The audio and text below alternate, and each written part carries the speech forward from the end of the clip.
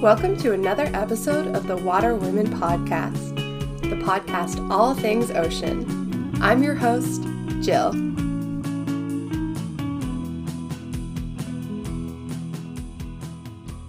Welcome to another episode of the Water Women Podcast. I'm super excited for today's guest. Welcome onto the podcast. How about you start out and introduce yourself to our listeners? Hi Jill, thanks. My name's Shan. I am currently living in Indonesia on a tiny little island called Gili Trawangan. Cool. So is that where you grew up? Are you originally from there? Like, how did you end up there? I wish. I'm originally from the UK. I grew up in the Forest of Dean, which is in Gloucestershire, and I moved out to Indonesia almost 9 years ago to start learning a little bit more about some coral conservation and a reef restoration technique called the BioRock. So I learned a little bit about the Gili Eco Trust, which is the organisation that works for the environment out here, and they were running like a 2-week intensive program. So I came out in 2012 primarily just to start volunteering and to learn a little bit more about this type of coral restoration. And I fell in love with it instantly. And yeah, spent the entire 6 weeks and then extended on to 6 months.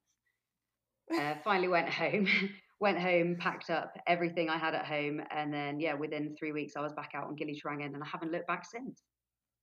Wow. So you really kind of made that like snap decision of, okay, I like it here. This is a forever kind of thing.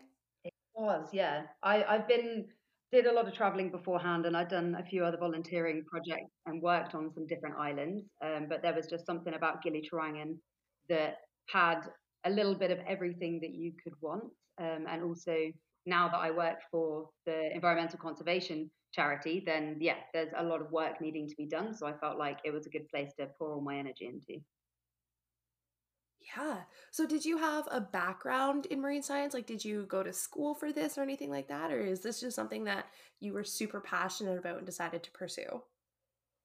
I definitely would say, like many of the other amazing women you've talked to, that I've had a passion for the ocean since I was tiny. I know that I've never actually grown up near the ocean, but we spent a lot of our childhood holidays going to lovely, wet and sunny Wales, camping mainly on the beach. So spent a lot of time rock pooling and surfing and just trying to be as close to the water as possible. Um, then yeah, when I was about 7, I was super obsessed with dolphins. So I knew everything you could know about dolphins and all the different names and all the different species. And I was told that I could one day become a marine biologist, which I didn't really know what it was at the time. So I yeah worked my way towards a path of I want to be a marine biologist all the way through school. And when I completed college, I didn't quite get the grades for a full marine biology degree to go to university. So then I actually switched to doing geography and geology. And then I managed to take lots of marine ecology and oceanography modules through that. And actually, it was a kind of blessing in disguise because where I befriended all of my friends were marine biologists at university. So I definitely tried my hardest to stay as close to the marine biology side as possible. But in the different ways of what they were studying, what I was studying with geography, then it's kind of put me on a different path. And I feel like it was a path that I was much more suited to, which was learning a little bit about how the world works, how the oceans work, and what we as humans have been doing to the world, the natural history of it, and how we can kind of make a change to stop that as well. Oh, cool. That's definitely something that like you wouldn't directly associate with them, but geology, geography can definitely be tied to the ocean and can really open up a lot of studies with that. So that's really cool to take that route and get that kind of perspective on it. Yeah, it was definitely a different route to a lot of people who are kind of working in the field that I'm doing now. I feel like I did have to work a little bit harder just because I didn't have that marine biology degree, but I made Mm. sure that I took every extra module in my second and third year, and I ended up doing my dissertation more based around marine biology, which kind of blew my geography professors away. So I did very well in that, and that's kind of what moved me and boosted me a little bit further ahead as well, I think. Good. So you kind of really got that all around education from coming, like looking at all different aspects of it, but tied it back to that marine biology because that's just what you loved. That is it, yeah. As long as it was to do with the ocean and conserving it, then it worked out in the end, yeah. Oh, I love that. So you mentioned working with Gili Trust now. So what are you doing with them for that? What is the Gili Eco Trust, and what brought you there? Like you mentioned, you were there for an intern, like a 6 week kind of project. What kind of brought you there? It was funny actually. When I was working in the UK, I was working for a charity called St John Ambulance. So that was nothing to do with ocean or anything, but they had a kind of competition one summer where whoever could fundraise for the most money would get a kind of a discount on a trip abroad. And I managed to win that, which I was super lucky with, and won kind of most of the costs of going and doing this marine conservation course and Gili Trawangan. And I'd never been to Indonesia. I'd been to quite a lot of different parts of Asia. And I didn't really know very much about Gili Islands or the Gili Trawangan especially. And I'd done a lot more of my studies in Honduras, working in mangrove lagoons. And I read a lot about Gili Trawangan having a lot of mangroves. So that was kind of what I specialized in at the time. So I went ahead and signed up for the 6 weeks. And then when I came out here, I was already a PADI dive master. So I'd done that the year before in Malaysia.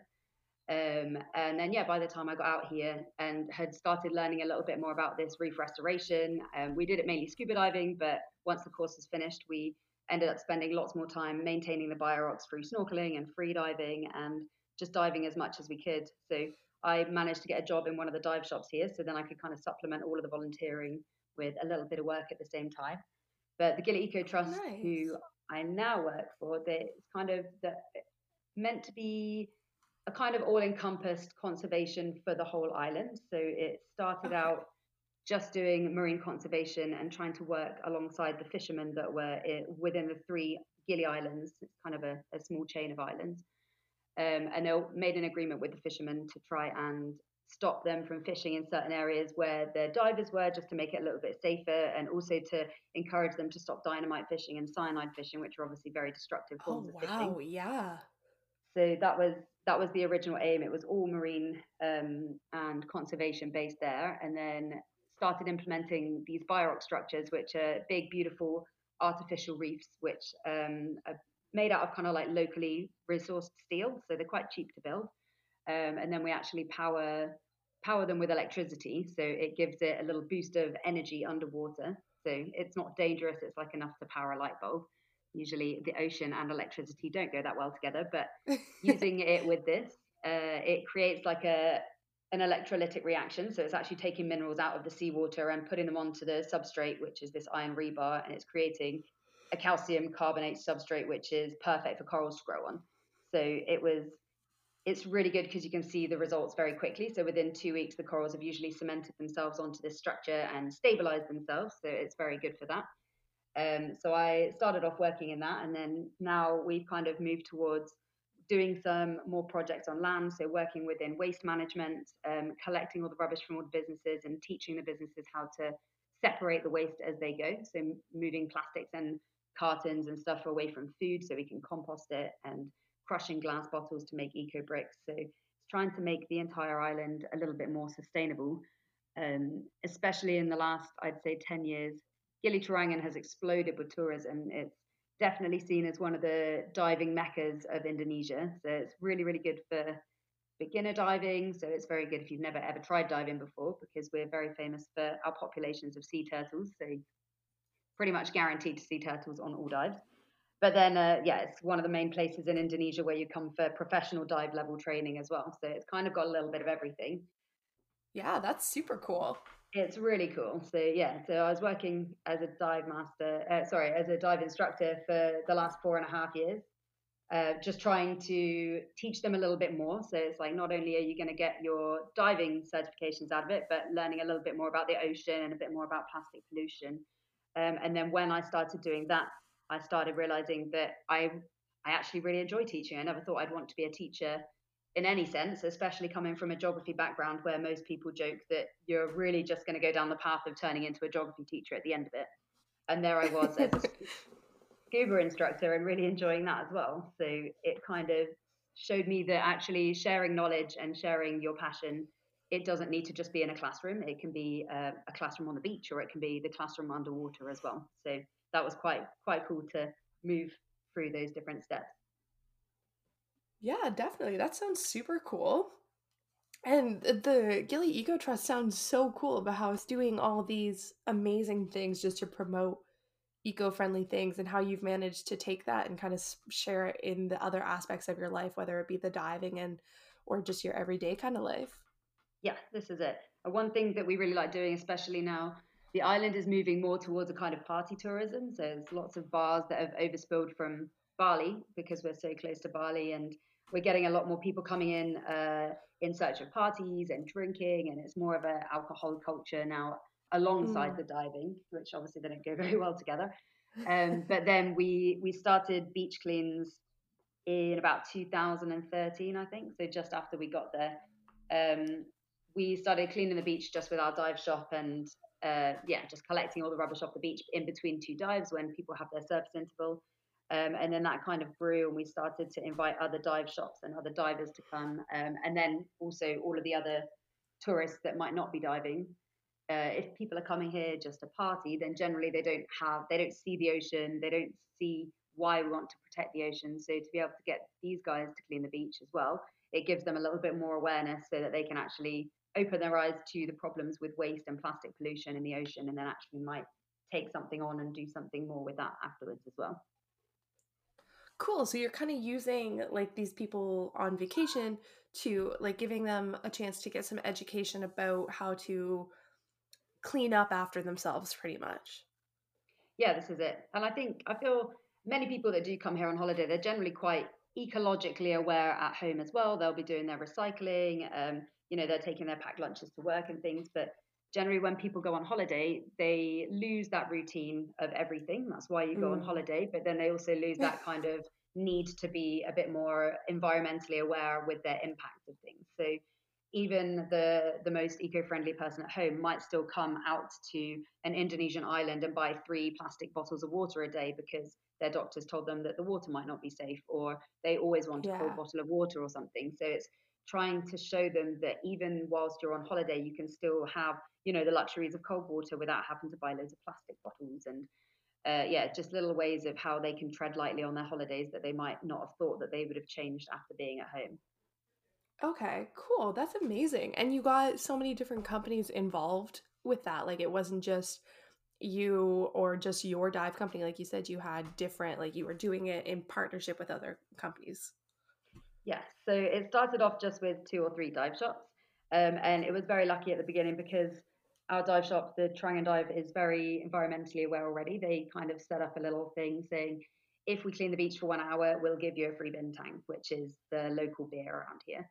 And then the next Ooh. dive shop said, sure, okay, we'll do that next week as well. So then we were kind of putting a bit of social media out and saying thanks to Trang and Dive for giving us a beer for cleaning the beach. And then because the island has like an agreement with all the dive shops, we eventually managed to get about 14 of the dive shops involved as well. And then that extended to some of the cafes wanting to do it and some of the hotels. And now we've got around 45 businesses that are rotating weekly. And we kind of go to their business and we'll clean the beach in front of them or the area behind them that might be really messy. And then they award all the volunteers a free beer at the end of it. So That is yeah, fantastic.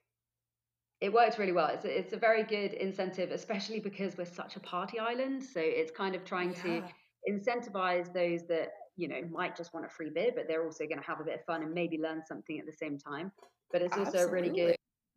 like a social event. So all the dive shops, they might be just kind of working within their own dive shop, but it means that the dive master trainees can all get together and meet each other from different dive shops. And living on an island, we don't really have the weekend vibes, so we're trying to add that back in as well. Every day is a holiday. So yeah, by having a kind of a debris-free Friday just means the chance to get together with other like-minded people and have a beer on the beach and watch sunset and make a difference. That is fantastic. And just like, I mean, I'd clean up a beach for free, but a beer is just going to be like an extra bonus here, man. Like, I'd love that. This is it. It makes everything a little bit more jovial and people have fun. And yeah, it's also beneficial for the business. So it started off being quite a big expense for the business, but then generally people will stick around for an extra beer, or they'll read a menu and then be like, maybe they'll want to come back again another day. So Oh, yeah, we tried to show absolutely. it as it is sustainable tourism. So even though they are giving out 30 to 60 beers once every couple of weeks, then hopefully they'll get some people coming back as well. So it's we definitely see the way that we want to save the beach, but maybe not everybody wants to do it for free. But to show the benefits to the tourists and to the businesses as well, just means that it's managed to work long term over the last couple of years. So why was it important to you to do something like this or to share sustainability with the tourists that are coming onto this island? When I think it's really good to share these kind of things with tourists simply because they might not be aware of it. And when I first started volunteering with the Gili Trust, we marched straight to the island dump, which is in the middle of Gili Trawangan, and we were actually collecting glass bottles there. And it really shocked me at first because you can kind of picture the beautiful, picturesque palm trees all around, and there's some really nice high-end villas in the middle of the island. And right in the middle of all of this is a massive stinking dump, which has been there for around 15 years, and the rubbish has just been piling up, and there wasn't any waste separation, and it just baffled me that I'm sitting there cleaning the beach every day when I'm not diving, and we're basically just moving the problem from the beach and putting it in the middle of the island where people can't see it. So it kind of made me, if it made me that shocked, then maybe if other people knew about it, it might make them that shocked too. So we started trying Mm. to invite people to the dump, or kind of when we're doing the beach cleans now, we do a little briefing at the beginning just to show them what they can change and why they need to change it as well, because it's not just, especially coming from the UK, like our waste system is pretty good. When you close your eyes to it, it's like you put your rubbish in the bin, you don't really have to think about it anymore, and that's what we've been brought up Yeah. to do. But the whole life cycle after you put it in the bin is kind of what I specialize in now. Is that's only the beginning of the journey of your waste plastic. It's then got to go through so many other stages that it won't end up back in the ocean or on the beach again. So we wanted to try and highlight the fact that it's actually only the beginning of the journey once you've used whatever you've used and then put it in the bin. Yeah, it really is kind of a your trash takes more of a journey than you realize, and it's kind of nice to be able to know where it's going and why it's going there and all that behind the scenes kind of stuff. This is it. And I feel like it's always been, especially in Europe, and they've made sure that everything is behind the scenes, and be that because it's not really done properly or just because people don't really want to know about it. I think that's the kind of the mission that we need to be trying to make to change, is just by changing people's minds about the way they see waste as a kind of dirty thing, but then also seeing it as like a valuable commodity that we need to treasure the products that we do use, and then also reduce that use, or be able to try and recycle or repurpose it as well. So we've set up Absolutely, to a kind of counteract that out of sight, out of mind mindset that we have, where if you don't see the trash, it can't bother you, but it ex- should still. exactly, that's it. So yeah, I try in a very friendly and polite way through the Gallica Trust to keep shoving that message back into people's faces. I don't really think that the negative and the shocking thing works without a positive solution or an alternative as well. So I Oh, spend my life absolutely. trying to find the solutions to these different problems that we have with waste on a tiny little island. Well, if you're only getting the negative stuff, it's almost gonna fill you with such a sense of dread that it's like, well, what even is the point of trying to fix this or counteract it? So to find that like positivity within the solution is such a fantastic way to look at that. And I'm glad we have people like you who are sharing that and spreading that message. Thank you. Yeah, it definitely gets me down sometimes, and there are times where I can't do anything just because the problem seems too much, or the amount of plastics on the beach is just too great. But yeah, if every person did a tiny little bit, and if everybody that did go to the beach, waiting for your coffee in the cafe and then picked up 3 bits of rubbish, then yeah, we definitely wouldn't have the same problem that we have now. And another great mindset that we do see here is that the Indonesian way isn't really about waste, and it isn't really about thinking about it. But then as soon as they do see us on the beach, we generally get about half the people that are sitting there just kind of staring at us. They'll have a look around, even in their cafe, and come and put some rubbish in the bag as well whilst we're beach cleaning. So it's really nice to see that if they see us doing it, they want to join in as well. So we generally get quite a lot of tourists and locals that are just kind of joining in halfway through, which is nice. So it's kind Oh, of nice. inspiring to see that, and that's really what keeps me going for sure. That's fantastic. Now, COVID-19 must have really kind of thrown a wrench at you guys where you're using these like tourists and traveling and whatnot to kind of spread the message. It might have How has COVID-19 impacted you guys? I would assume that there's significantly less tourism happening around your area. Yeah, it's like we've never seen before. And it's good and it's bad because I mean, living on an island, we are super isolated. It takes around 45 minutes to get to the mainland on a boat, and Wow. they did stop all boats. We kind of got hit in March, and we were put under a really strict lockdown for about 2 or 3 months on the island. But we could do everything we wanted on the island, so it's just kind of the island that was cut off. So it was really a very safe place to be in a pandemic, but at the same time 90 to 95% of our economy is based around tourism. So to actually see an island basically die overnight was really sad. And all of our friends, everybody has lost their jobs.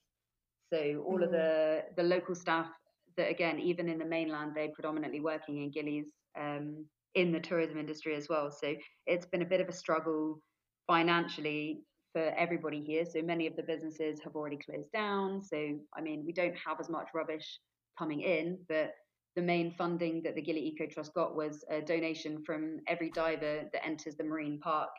On their first dive, they'd pay a donation to the Gili Eco Trust, and that's where we got all of our funding to then go back and do the work on the coral reefs and stop the illegal anchoring and to do with all the waste management and the beach cleans. And yeah, that's dried up since March. So it's been a bit of a journey trying to find different ways. Like all of our donations have been locally or supporters that have come to the island before in the past.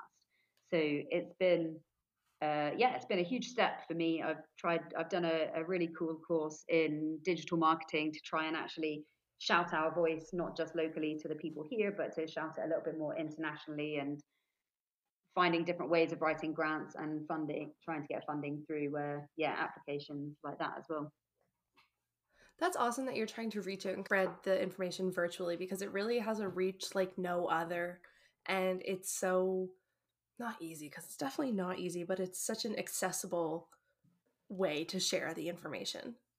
Yeah, this is it. And we have such a beautiful island, and the contrast with the amount of rubbish that we get is really powerful. So even though we've been lonely here on the island, just trying to post as many photos to our Instagram and try and do, we've got people doing GoFundMe's around the world that have been here before, which has definitely helped loads to kind of share our voice. But then, yeah, being able to do this amazing podcast as well, it's just kind of reaching out in areas that I never would have even thought about before. So it's definitely changed the way that we're working. I spend most of my time either working at home or on the beach, just not even getting sun now, just just beach cleaning. But yeah, it's kind of a very patient waiting game. We're very safe and healthy, which is amazing because COVID hasn't really hit our shores. But yeah, the impacts that come indirectly from it have been really devastating to the island. Yeah, it's like that double-edged sword where you're like, okay, we're thankful we're so healthy and happy and it's a safe place to be. Like you're not peak pandemic, but then also it's like, well, we're suffering Got in a lot other of ways. jobs. Yeah, this is it. Yeah. And this is, yeah, definitely what anthropogenic wise, we have suffered quite a lot. But then when now we're going snorkeling a lot more than diving because there's only 2 dive shops left open out of about 23.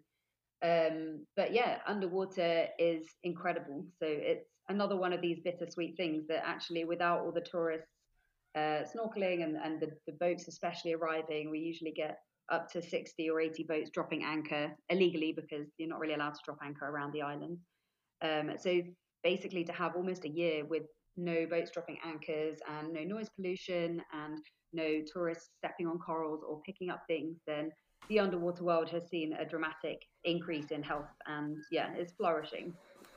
Yeah, it's amazing to see how like Mother Earth kind of takes on her own when humans are taken out of the equation to the point of like just unimaginable growth and beauty and you're like, "Wow, this is amazing." And you're like, "Well, there is some negative impacts on us about this, but Mother Earth is doing great." This is it. And yeah, I mean, all thanks to Mother Earth for managing to recover so quickly with what we've done, because the island was suffering with what is now termed as over tourism. So it's kind of a bit, the development is a bit too fast for the infrastructure and for the island health to be able to keep up with it. So it's been really devastating to have this break. But then when you see the state of the paths, the streets, the everything is lush and green. There are turtles on literally every dive site now instead of just most of them, and a lot of the big megafauna that we kind of were losing, like sharks and things, they've actually started coming back as well. So it's really cool to see how alive everything is without people here. But it's just kind of sad that nobody's here to witness it with us. Mm.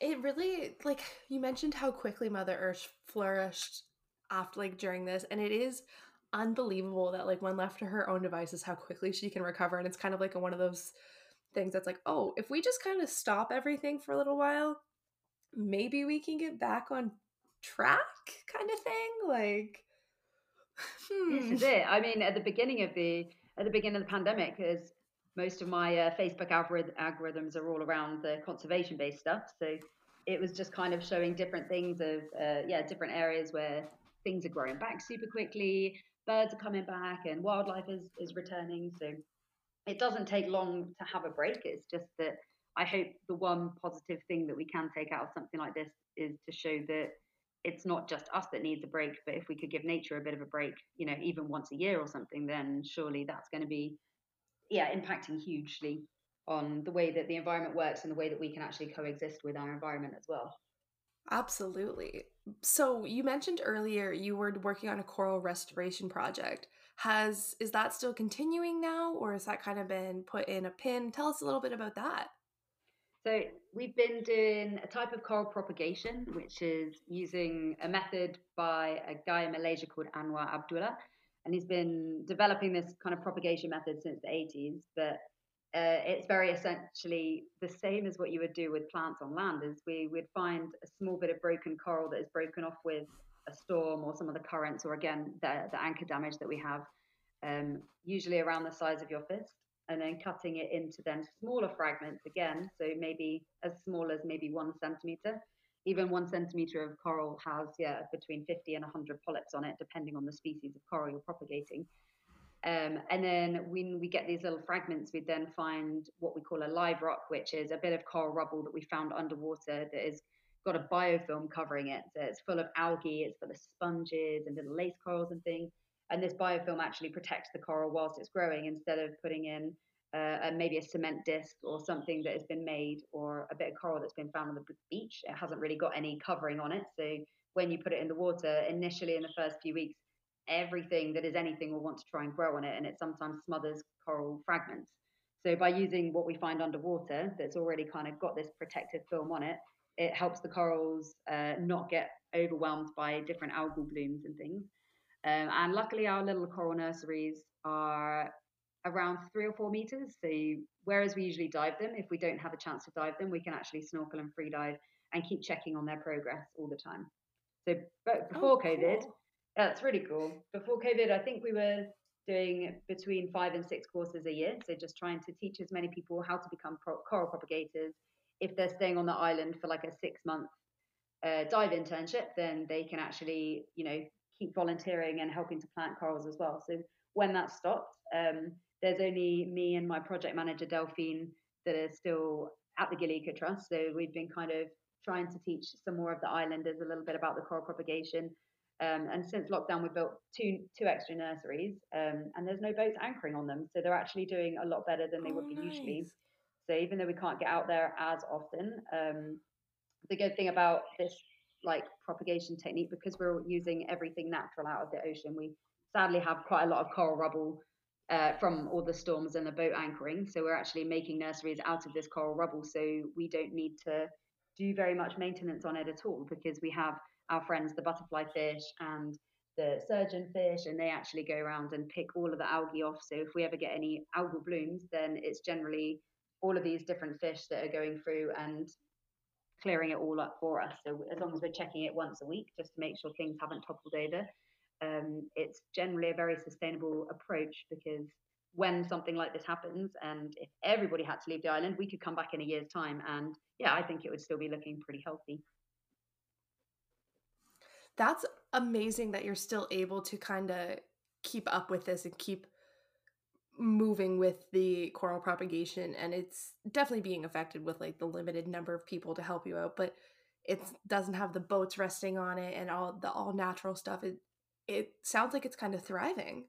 Yeah, this is it. It definitely looks more thriving now than it did a year or so ago. Some of our first corals we put down in 2018. We put them down, yeah, like about 1 centimeter in size, and now they're around 35 to 40 centimeter tables. So we've actually, once we've got them that size on our nursery, then we can actually move them across to dive sites, which have been previously damaged by diver activity. We had some major earthquakes 2.5 years Mm. ago, so we had quite a lot of landslides there. So we're trying to kind of restore these like more sloping reefs and giving them extra stability by adding more corals to them so they can start regrowing as well. So it's been, yeah, it's Wow. been flourishing. So it's definitely looking very healthy underwater now.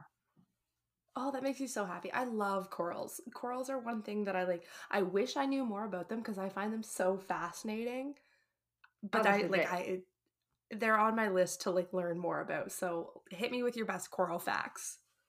Well, coral facts. One of the main reasons why I love corals is using this propagation technique is we're also turning a huge negative of the coral damage and the coral destruction around into a positive. Because if you break a coral or a coral gets broken for whatever reason, as long as the two halves are actually healthy enough, then they can asexual reproduction. So then they can split into two corals. And then wherever the one bit will drift and fall into, then it will usually start growing in that place as well.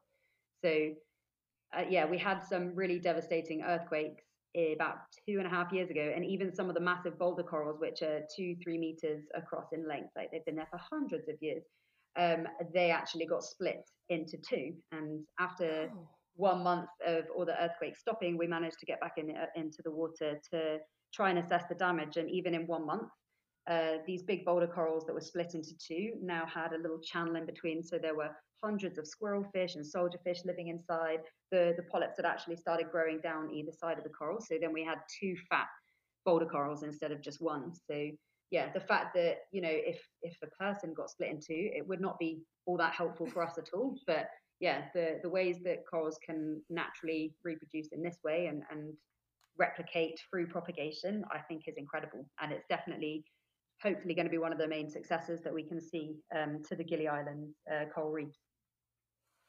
That is so cool that like split in two they still function. Like it's so cool to me how that works. Yeah, there's definitely some of the best team building relationships I think I've seen. The coral polyps. That is amazing. I love corals. So, what kind of corals are you working with there? You mentioned a couple kinds. Was is that like your main focus is those ones that you mentioned earlier? Yeah, we have for the propagation, we can propagate most corals. You can even try and propagate soft corals and Gorgonian sea fans as well, which we haven't done too much of. But we have a lot of fast growing Acropora, which is like a staghorn coral. So that's like a general branching type coral. They're really nice to propagate because the branches are a lot easier to cut than certain types of boulder corals, but they also grow very quickly. So for regenerating a reef, having a few different species of branching corals as the kind of pioneer species is actually very good. Um, then we have some different types of submassive and boulder corals, which when they're small, they're generally kind of flat and encrusting on a rock and then they turn into a little lump. So they grow a lot slower, but they are way more secure and stable on a reef. So when we get storms coming in, the staghorn coral will probably get more beaten up by the waves because they grow quickly and therefore are more brittle. But when we start growing the boulder corals, then they grow super slow. So the ones we planted 2 years ago, they're still only 5 or 10 centimeters in diameter. So they're not massive, but these are the ones that won't get flipped over. So in 20, 30 years time, then hopefully, yeah, they'll be a lot stronger and more supportive than the staghorn corals. But we also have lots of more like larger polyp sized corals that we can propagate as well, just 2 or 3 polyps rather than 50 or 100. And some more of the platy and very delicate corals. We're really lucky around the gillies as well. We have one special type of coral called the Heliopora, which is a type of blue coral. And whereas most corals, when they die or when they get stressed, they'll bleach and they'll be bright white. But this blue coral, which actually looks kind of a reddy brown on the outside, has got a blue skeleton in the middle. So it doesn't have the same type of photosynthetic algae where it gets most of its energy from. So when we've had mass bleaching events, this type of blue coral is the most resilient that we've seen on some of the biorock structures and in some of the natural reefs as well. So when we found broken fragments of that after storms, we've actually started to propagate this blue coral to try and make bigger armies of corals that are more resilient to the temperature stresses and the bleaching that we have quite frequently on the gillies as well. That's amazing. So this is definitely more of a long-term project that you're like it's not an overnight kind of everything solved project. So is that kind of your planned futures to continue working on this? Yeah, for sure. It's You can see some very short-term results. So usually the corals have started growing within 2 or 3 weeks after being placed Yeah. in the coral nursery. By cutting them very small, they think that they're a baby again. So they actually grow a lot quicker than they Oh, would if you propagated a fist-sized coral. So we're that is kind of so tricking them back. cute. It's amazing, isn't it? If you think a human grows a lot more between 0 and 10, so we explode in height and size, and then we kind of start slowing down again. So as a coral turns into a teenager, it will slow down its growth and it will kind of get a bit slower. But then if we actually replicate it back into thinking it's a little baby, it's smaller, then they'll actually all grow faster, and then we can start replenishing the reef a little bit quicker. So when you're doing it, you like propagate a new one, let it grow for a little bit, take that one, propagate it again. So just so you have all these babies. You definitely could. We have different nurseries. So we've got like a training nursery, a research nursery, a quarantine nursery, and one which we're just kind of leaving to the wild. So when they get too big, we're putting them there, and we've kind of made a little barrier reef with a new nursery as well. But essentially, you could have a few kind of mother corals left in the nursery, and you could start to propagate these ones indefinitely, really, and it could kind of be the standard like that. We're trying to increase the genetics a bit more. So because sadly we have so many broken corals thanks to all the fast currents and storms and stuff we have here, we're never really short of coral frags to propagate. So we can kind of keep increasing that gene pool. So we're not just like building an army like as in a monoculture. But yeah, when some of the nursery corals are broken as well, because again they're quite shallow, we've propagated these ones and they've worked way quicker than the ones that we're propagating off the reef. So we can actually see a trend in that too. That is so cool. So it's very, yeah, it's cheap to do and it's really sustainable. And it's been a blessing that we've been able to do that whilst we haven't really had very much income for the Gili Eco Trust. And whilst we have so many bored dive professionals on the island, we basically just gone around teaching them all. The course is usually like 3 days. So it's like an open water course for scuba diving. You can do your kind of open water course for coral propagation. So we've been teaching all the dive instructors for free this course because they're here and waiting around for tourism to come back. So we've kind of Yeah. created an eco army of bored people who are really good at diving. So we don't need to teach them the same buoyancy skills. We can just kind of let them loose and be able to help us with all the projects. So it's been really positive in that sense, keeping them busy. Yeah, so that must be super helpful to have like many hands that you're not as not that you would be concerned with like visitors doing it or tourists doing it, but like you never know like somebody's skill level in the water all the time, but like with people like that that have the experience, it must be nice to not be like worrying about what's going to happen. You Exactly. kind of know that you've got it under Their control. buoyancy is on point. Yeah, this is it. It's like usually we do a check dive at the beginning and we'll point out corals and no one's allowed to touch anything, just checking the buoyancy skills of the divers. But yeah, so when we did it with all the dive professionals, they've done thousands of dives, so their buoyancy is fine. And they're the guys that actually helped us create 2 extra nurseries, which essentially means swimming in 100 square meters of coral reef and looking for large lumps of rubble, which are between 5 and 10 kilos, and actually dragging them using scuba. So we're never going to get normal recreational divers to be doing this, but having this many strong hands,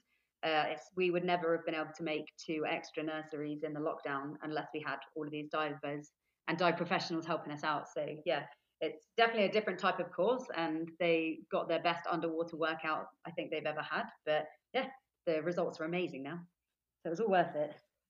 Oh, I'm so excited to hear that. And I'm really excited to hear many years in the future about all these like huge like coral blooms and like how your oceans down there are just absolutely full of corals because of this. Oh, this is it. Hopefully we can make more nurseries in places where they're needed, especially in some of the dive sites that have been a bit too heavily exploited, and actually build nurseries and propagate them directly on there from a boat when we've got boats coming back. So then, because they don't need too much maintenance, then even if you just go out once a month when they're a bit more established, then it's kind of just as long as they're left to their own devices and not there's no bleaching or anything, then yeah, they should just be able to kind of replenish as a natural coral reef on its own like that. Yeah, and there's a few different types of restoration projects, especially around gillies that they've tried, and the problem with the metal that we have here isn't very good. So unless you're actually putting electricity through it, it's going to start to rust, and the rust, when it oxidizes in the water, it damages and stresses out the corals as well. So we've got quite a lot of underwater mess of like projects in the past that have been like tried or piloted and they haven't really worked. So there's just quite a lot of rubbish underwater.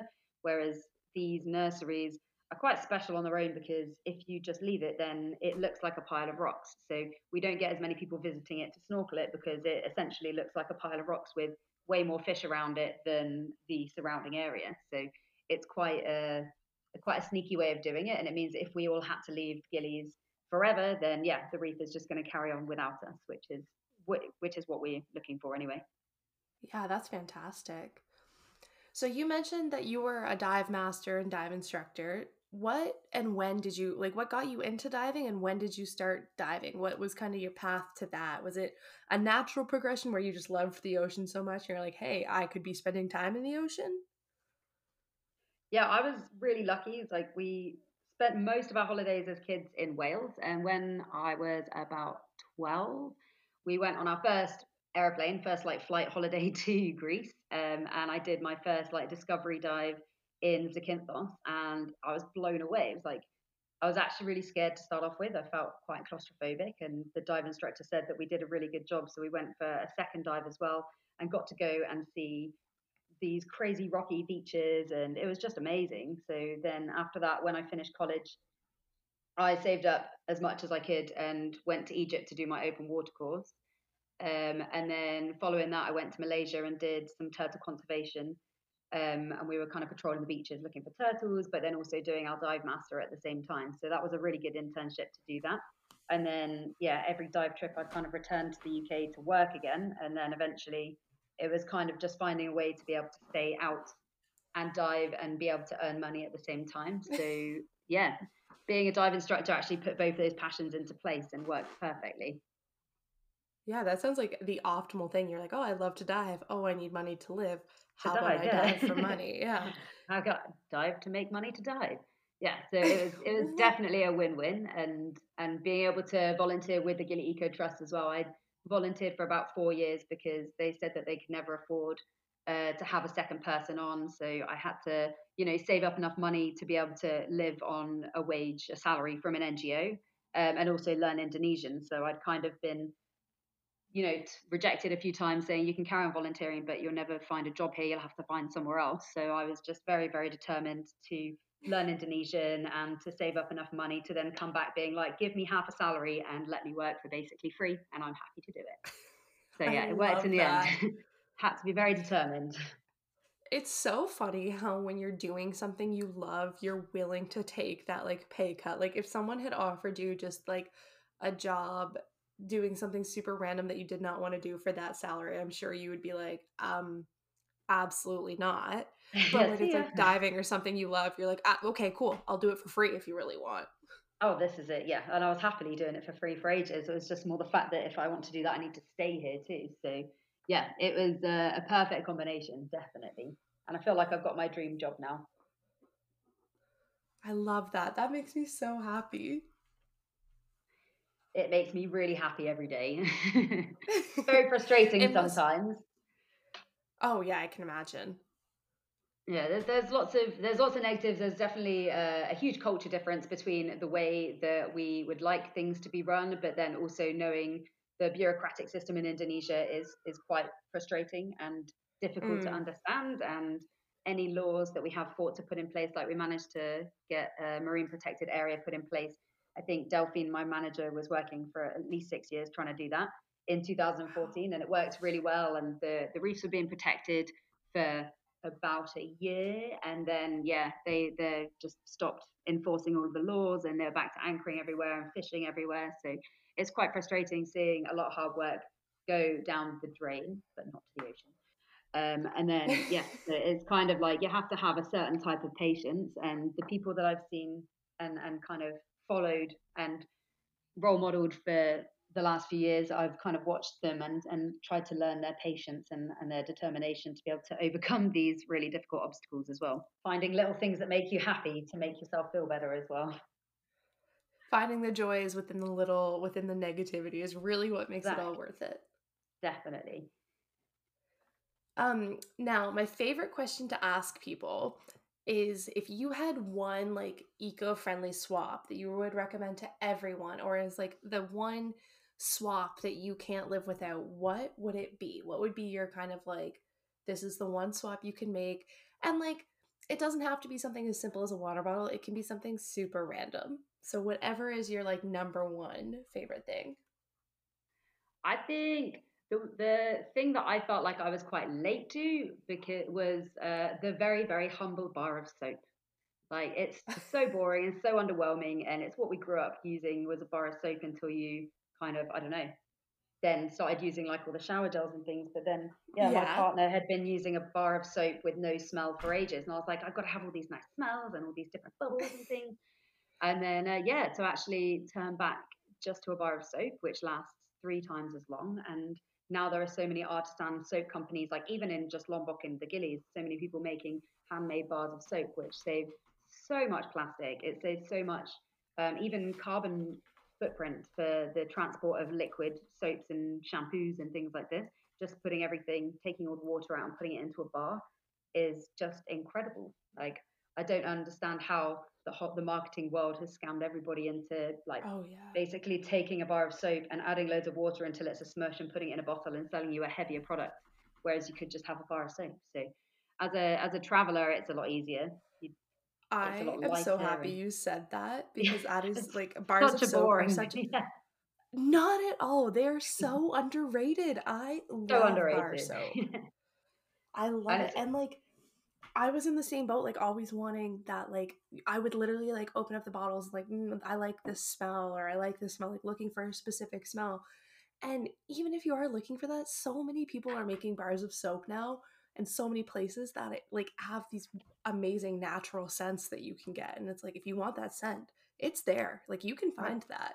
You can find all of the scents, yeah, and they're, obviously it's better going down the drain afterwards. So obviously, I think a lot about the afterlife of products. So even by using natural soaps with lye and things like that instead of all the chemicals, then even going into the ground and into the septic tanks, which we have on the island, then it's a lot more environmentally sustainable than all of the really perfumed and scented products. Which there's still microbeads in Indonesia. I don't know when they're going to be able to ban things like that, but yeah, having a soap with coffee grounds in it or just using your coffee grounds as a scrub, then yeah, it Yeah. just eliminates everything that gets into the environment after you've used it as well. And they still smell fantastic. Exactly. It's so easy to reduce, reuse, recycle, and Exactly. it's so fun. It's fun to be like innovative in the ways that you can do it. Yeah, this is it. And it's just trying to find things that are so simple that they're kind of overlooked. And then, yeah, by challenging people and showing different ones. And we've got so many, the small startups in Lombok with all natural products. And, they're growing coconut soap from the coconut palm trees that are in their gardens. So it's all so localized and, yeah, not big brands. So it's actually supporting the local community where, they might have been working in a shop full of plastic sachets and crisp packets and snacks and things, and now they've just kind of Yeah. seen the potential of just growing stuff in their garden and making it and selling it, for triple the price than they would buy themselves, but selling it to foreigners for less than $1, $2, and we're still happy to pay those prices. And for them, it's great. So yeah, it's really good Yeah. to be able to support all of these little startups that are in Lombok. It's fun, especially if you're like pretty much everywhere's around the world now, there's people making soaps. So it's not even one of those things that you have to like order from a small business in a different country. Like there's people in my city that are making soap and two cities away that are making soap. So you can always find it. You can always find that bar of soap that's local to you. Yeah, this is it. And for Christmas last year, I got my mom like a soap making kit. So I Oh, don't know how easy nice. it is. I've never done it myself, but she's all over the soap making now. So it seems to be a very easy thing, but it's also yeah, it can be scalable, it can be profitable, and it's a lot better for the environment as well. So it's just an all over win, I think. That is amazing. Well, it was amazing to have you on today. I'm so excited to share this episode. Thank you so much for joining me today. Thank you, Jill. Thanks so much for having me. It's been a pleasure. Thank you for listening to another episode of the Water Women podcast. I love sharing these stories with you, and I love that you love to listen. Make sure, if you like the podcast, you're leaving a review and liking and subscribing to the podcast. It really helps us out. You can find us on Instagram and Facebook at Water Women Podcast, and on Twitter at Water Women Pod. You can also check out more from us, including quizzes, blog posts, and shop our site at waterwomenpodcast.ca. Thanks again for listening, and until next week, stay salty.